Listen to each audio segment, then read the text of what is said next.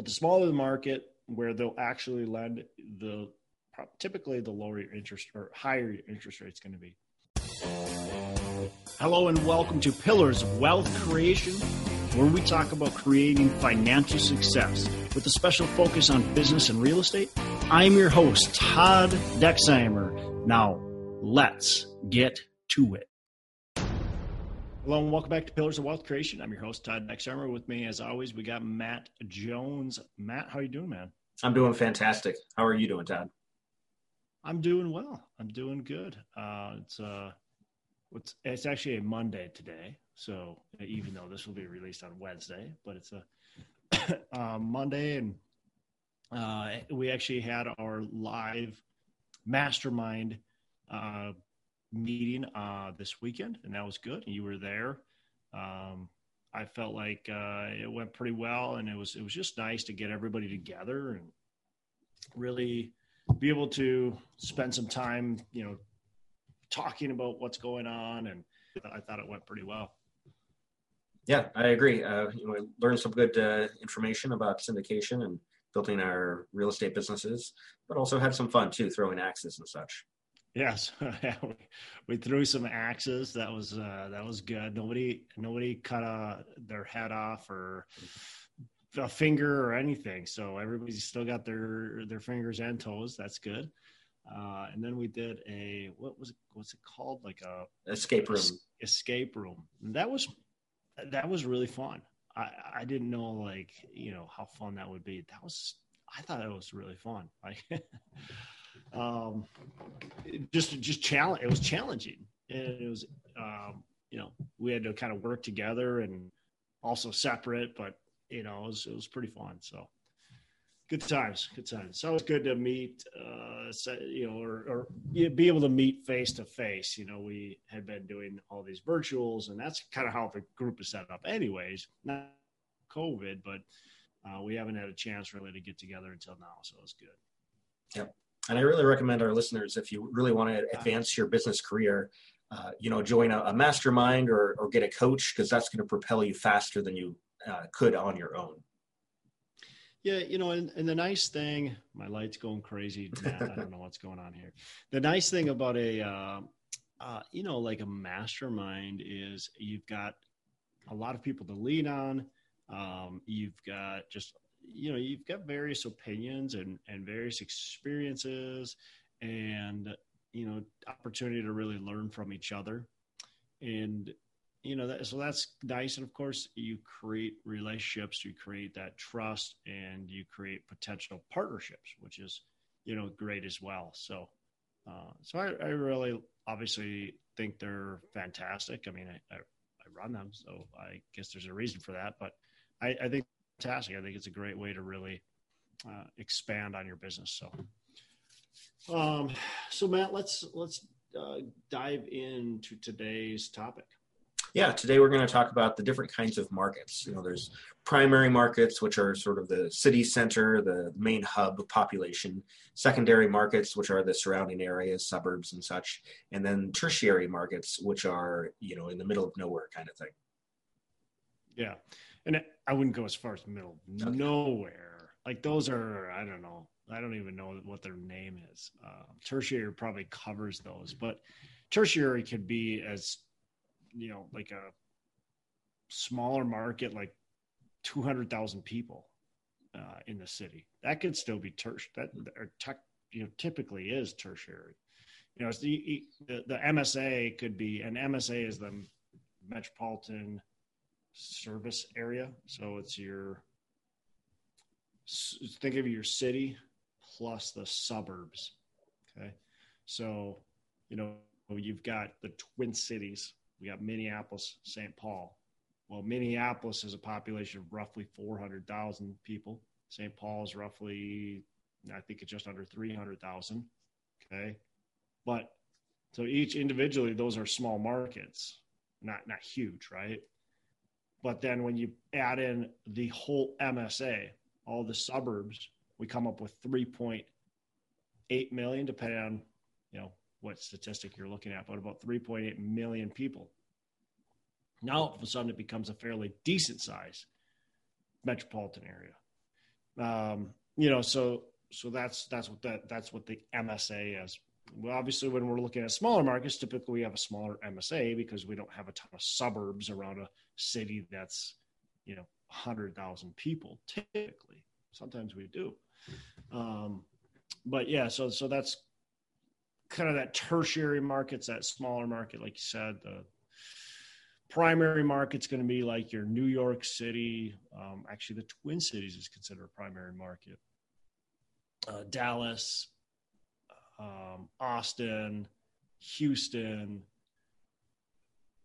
LA, San Francisco, those are the big markets. And then your secondary markets are just a little bit smaller. So you've got San Antonio, you've got, Cincinnati, and you've got, I don't know, this populations where they're like 2-3, Oklahoma City, 2 to 3 million, maybe 1 million. And then you've got your tertiary. So like Lexington, Kentucky is tertiary, smaller market.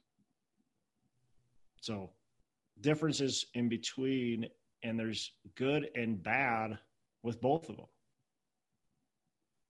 Yeah, and I think everybody has their own niche of like what they like, and It just depends on your investment strategy. If you can handle the competition, or you want no competition, or whatnot. Right. Yeah, and so we could talk about that a little bit too. I mean, you got a big city. Really big cities typically are fairly stable, right? And so that's why they're these primary markets, because when they have these massive populations, it's challenging to have these massive, you typically don't have big, sell-offs. However, we are seeing it in some markets. Like New York City right now is having some challenges. They were before COVID, and COVID has kind of sped those challenges up. Now, will New York City bounce back? Well, the lenders are betting on that it will. Like they consider it a primary market, and it's a primary core market. They're going to give you the best rates if you invest in New York City. So they're hedging that New York City is going to be strong no matter what. And maybe it sees a little bit of downturn right now, but they're, at least right now, they haven't downgraded it. So they're saying, yeah, it's going to stay strong. Same thing with like the Twin Cities. We're a primary market, and we're a primary plus market. Lenders see us as a really strong, stable market. So you can actually get a loan in the Twin Cities on a multifamily building with showing only 1 month worth of financials. Okay. Where a typical market's 3 months or more. So Minneapolis is considered such a strong market that we can just show a T1, okay, the trailing 1 month of financials, and they'll base the loan off of that. Because it's so strong, they're going to give you the best rates and terms and all that kind of stuff. So that's probably, I think, one of the bigger differences is for the lenders, okay, what are they going to provide you, right? If I'm in a primary market, the lenders are going to give me the lowest interest rates. They're going to be able to leverage the highest amount. So when we're talking, we want an 80% LTV. And the primary markets are going to be able to do that as long as our debt service coverage ratio still hits. Now, that's another trick. A lot of times in these primary markets are more expensive, and so the debt service coverage ratio doesn't hit at 80%. So you got to go to 70 or even 60. But our interest rates are going to be the lowest. So right now we can get interest rates in the upper twos, mid to upper twos in these markets, right? It's going to be just a little bit easier to get a loan. They're going to require less reserves. They're going to look at, scrutinize the deal and you a little bit less. Okay. But then when we go to secondary market, when we go to a tertiary market, we really start to see that difference. So secondary market, you might be able to get 3.25%. Tertiary market, you're probably going to be at 3.25% to 3.5%. So you saw we just went, and maybe they won't even lend to it as well. Like if we're in a small market, like you said, like the middle of nowhere, your agencies aren't going to lend in the middle of local bank to lend there. So your agencies, they're not going to lend if the city is 20,000 people. Okay? They're just probably not going to lend to you. They're not going to lend if the city has 3,000 people for sure, right? So you eliminate part of your debt source there too. But the smaller the market, where they'll actually lend, typically the lower your interest or higher your interest rate's going to be. And then they're less likely that you're going to get them to go 80%. They're probably going to go 70, maybe 75% too. And they also classify risk markets too. So there might be markets that have a different risk profile, even though they're maybe a secondary market. So like a Detroit, right? City's gone through a lot. Well, it's a secondary market, but it's not graded the same as every secondary market. It's seen as kind of a higher risk, weaker market. It's a Rust Belt market, right? So you think of your Rust Belt, Detroit, Cleveland, some of those, you're going to get worse terms in those markets than you would if you're, let's say we're in Cleveland or Detroit and we go to San Antonio, maybe similar size markets. San Antonio is going to get a lot better treatment because it's not in that Rust Belt, right? Hasn't gone through the negatives that some of those markets have gone through. So you're going to get lower interest rates. You're going to get better loan to value, where those you just won't. So definitely lending differences for sure. Hi, I'm Matt Jones, and if you're like me and you're interested in cash flowing real estate, then you've got to attend the North Star Real Estate Conference this October 22nd through 24th. It's going to be a virtual experience unlike any other. You get to network and meet with the other attendees as well as with the speakers, and we've got some big name speakers as well. There's Brandon Turner from Bigger Pockets, Adam Adams, Trevor McGregor. I mean, the list goes on. Check it out now at nreconference.com. There's also a deal flow difference. The primary markets just have a lot more properties, a lot more deals that you can look at, whereas tertiary markets certainly have a lot less, and secondary is somewhere in between. In a general rule, obviously, bigger market means more properties are going on the market. But there's also, I would say, a factor that is kind of depends on the market too. So certain cities, people fly through properties pretty quickly. It's traditional in certain cities to buy property, renovate it, and turn it and only keep it for 5 years or less, maybe even. It's just traditional. Sometimes you don't even renovate it. Sometimes you just buy it, keep it for a few years, and then you move on to the next one. And so that's just tradition, and it really allows for a lot more inventory to come on the market. Think like Dallas, Texas. Dallas, Texas has a ton of inventory because people aren't holding on to the properties. They just don't. There's not a lot of legacy holders in Dallas. Well, take our market, Matt, in Minneapolis, and that is a market of legacy holders. People do not burn through properties. The strategy in the Twin Cities, for the most part, is buy a property, renovate it, rent it, and keep it. And pass it down to your kids and then grandkids and then great-grandkids. Like we don't have an exit strategy. So that's kind of a typical strategy around here. Now it's changing a little bit, but not enough, I don't think, to make a massive dent in the amount of inventory. So even though we're a bigger market, not massive market, but bigger market, our inventory is smaller than a lot of markets that are even like an eighth of our size. We don't sell a lot of 100 plus unit buildings. We don't sell a lot of apartment buildings, period, just because of 87%, the last statistic I heard, of our properties are owned by local owners, and they've likely been held for decades. There is that difference. I heard that in 2019, only about 20 large multifamily properties in the Twin Cities traded hands. That's it. for the whole year. For the whole year last year. And I don't even know if it was quite that high, but that's equivalent to Lexington, Kentucky, where I also invest. Lexington, Kentucky has an MSA of 500,000 people compared to 3.8. They sell the same amount of properties in Kentucky, Lexington, than they do in the Twin Cities, in a market that's just a tiny bit compared to the Twin Cities. So that just shows you how we like to keep our properties, and quite frankly, doesn't burn through their properties as quickly as other markets do too. So that does make a difference, but for the most part, what you said before, inventory is going to be less in a tertiary market than it is in a primary market, for the most part, right? That's your kind of general rule. So definitely, you're right there. Cool. And there's also, like I mentioned before, more competition. More people are trying to invest in the primary markets.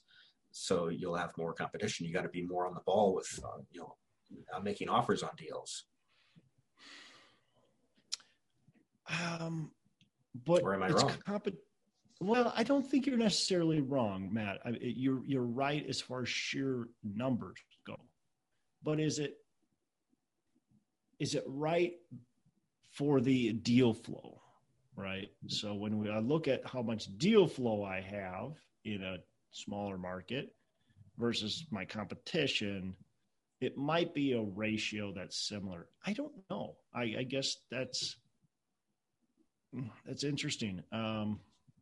I think it would have more to do with what we just talked about before, where you've got that market like Dallas. Now, Dallas has a ton of competition too. So, but let's just use you got your typical market that sells a good amount of buildings a year, and that could be a secondary market or a primary market. If they're burning through a lot of properties, you're going to have an opportunity, right? You're going to have less competition because there's so many properties. Or if you got a market like the Twin Cities, even though we don't burn through properties just because there's no listings ever. So there's so much competition here. I shouldn't say impossible, but it's very difficult to find a good property here that's not selling for crazy prices because there's just no inventory and there's so much pent up demand. So I think it depends on the market a bit. I'm not sure if the answer is versus the size of the amount of inventory per population.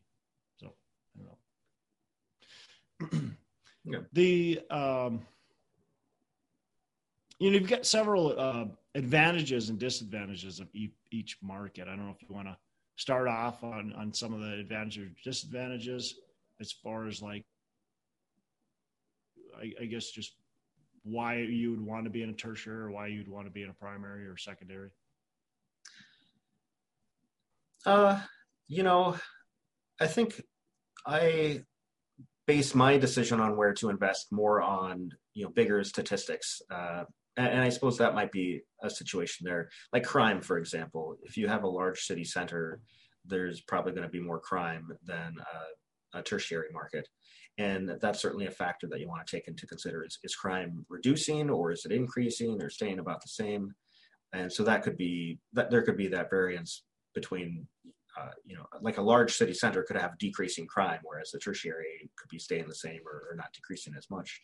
And so then you might want the primary market just because the crime is decreasing, but that's more or relation to the crime versus, the size of the market. And so I guess I base my decisions more on those stats. Definitely. So you're basing them on the economic stats and the political stats and the, just kind of what's going on in the market. And I agree with you. I mean, that's probably the most important, that we're basing our decision on the market based on more of the jobs that are coming in, the economy, what's going on there, the rent affordability, the political environment, and what they're doing good or bad with the city, with landlords, quite frankly. So those are definitely important.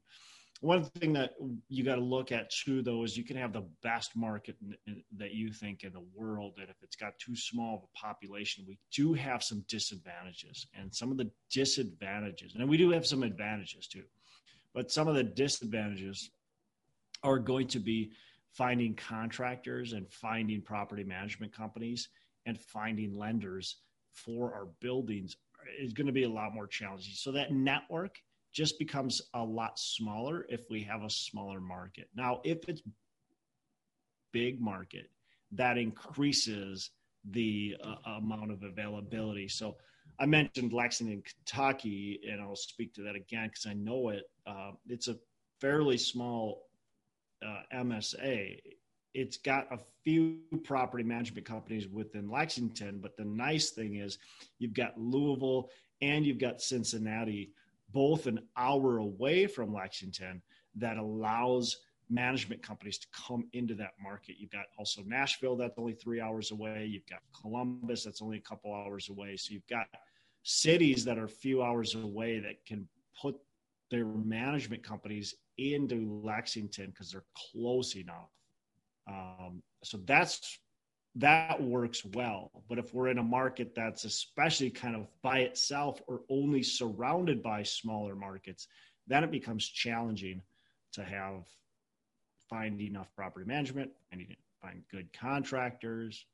A lot easier in a big market. Of course, your prices are typically going to be cheaper, right? So your contractors aren't going to charge you as much typically in these smaller markets. But if you have to fire them, can you find the next person, right? Can you find somebody else to do it for you? We're in a big primary market. It might be more expensive, but man, there's so many companies out there to do the work. There's a lot to choose from. Same thing with property management companies. There's a lot to choose from. So we have options.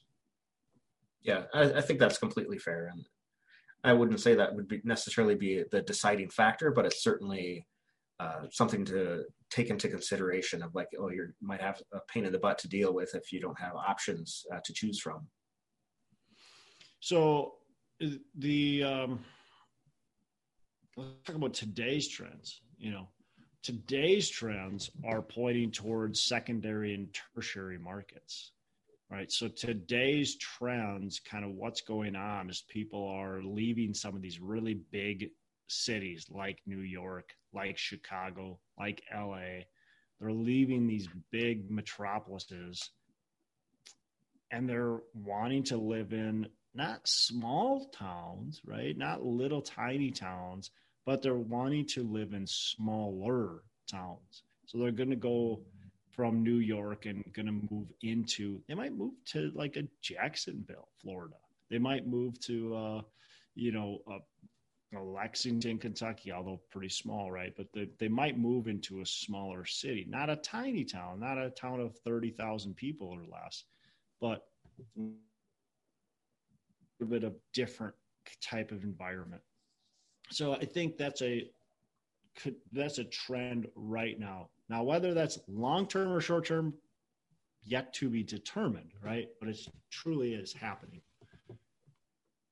Yeah, definitely. And I agree with you. I don't know I guess we get over this big hurdle with COVID, if that'll sort of reverse itself or stabilize or whatnot.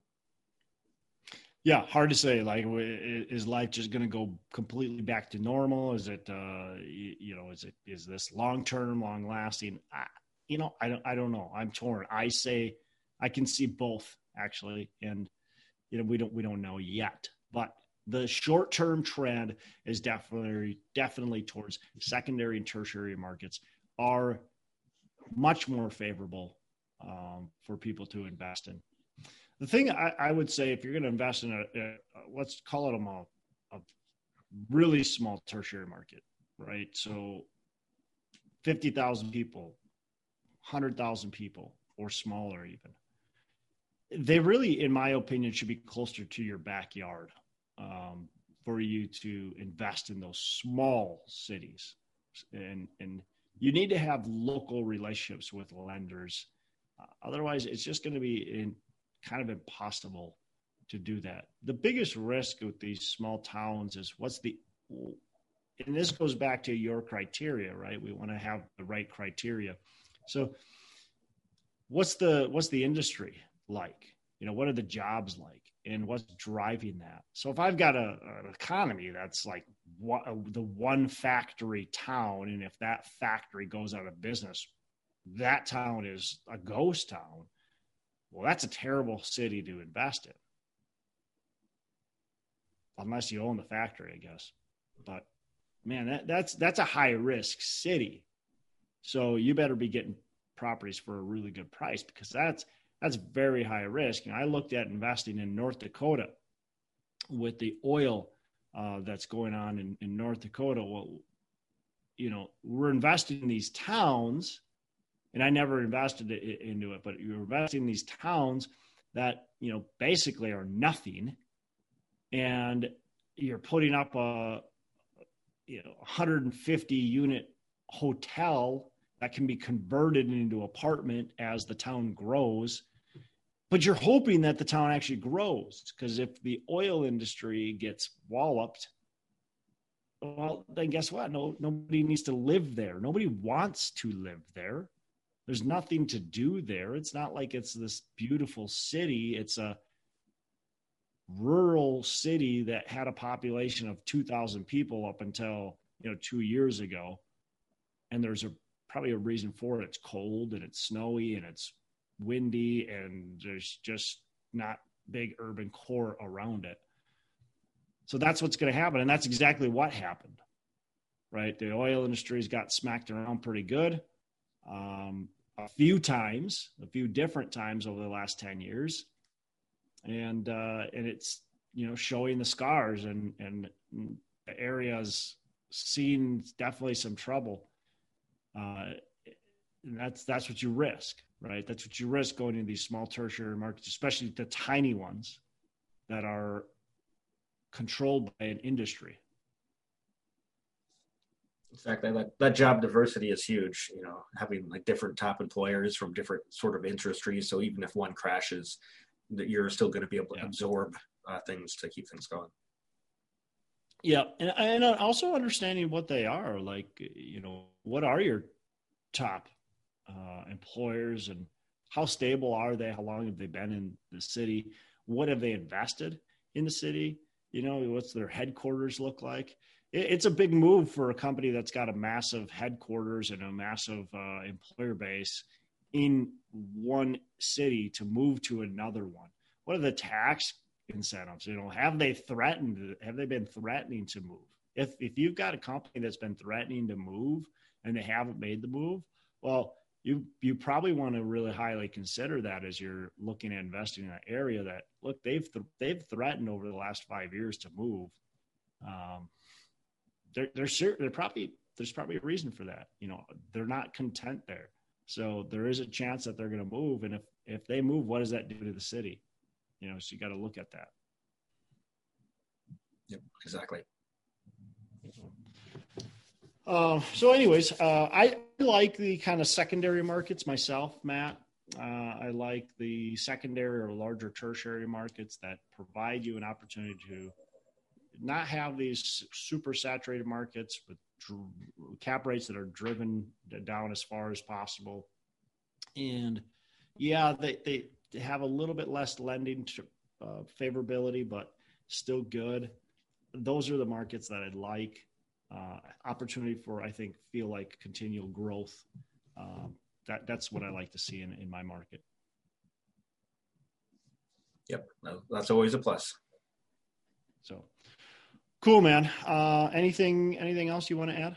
No, I think that's about it. All right. Well, Matt, you have a fantastic rest of the day. Make every day Saturday, man. Yeah, thanks. You too.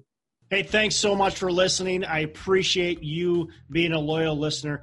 I would love to have you go on to our Facebook page and subscribe. Give us a thumbs up. Go on to iTunes or wherever you listen and give us a rating and review. Don't forget to subscribe.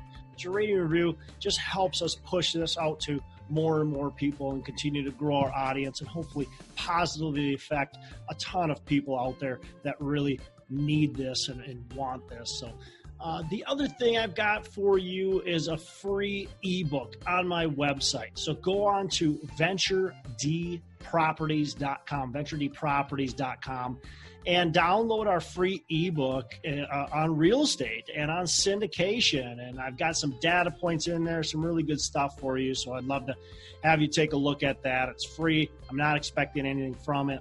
And also, look, if you want some help in multifamily, want some help learning, growing, getting your business off the ground, I would love to talk to you about what it would look like to work with me potentially and see if that's a good fit. So you can go to coachwithdex.com and check that out, and we can definitely have a call.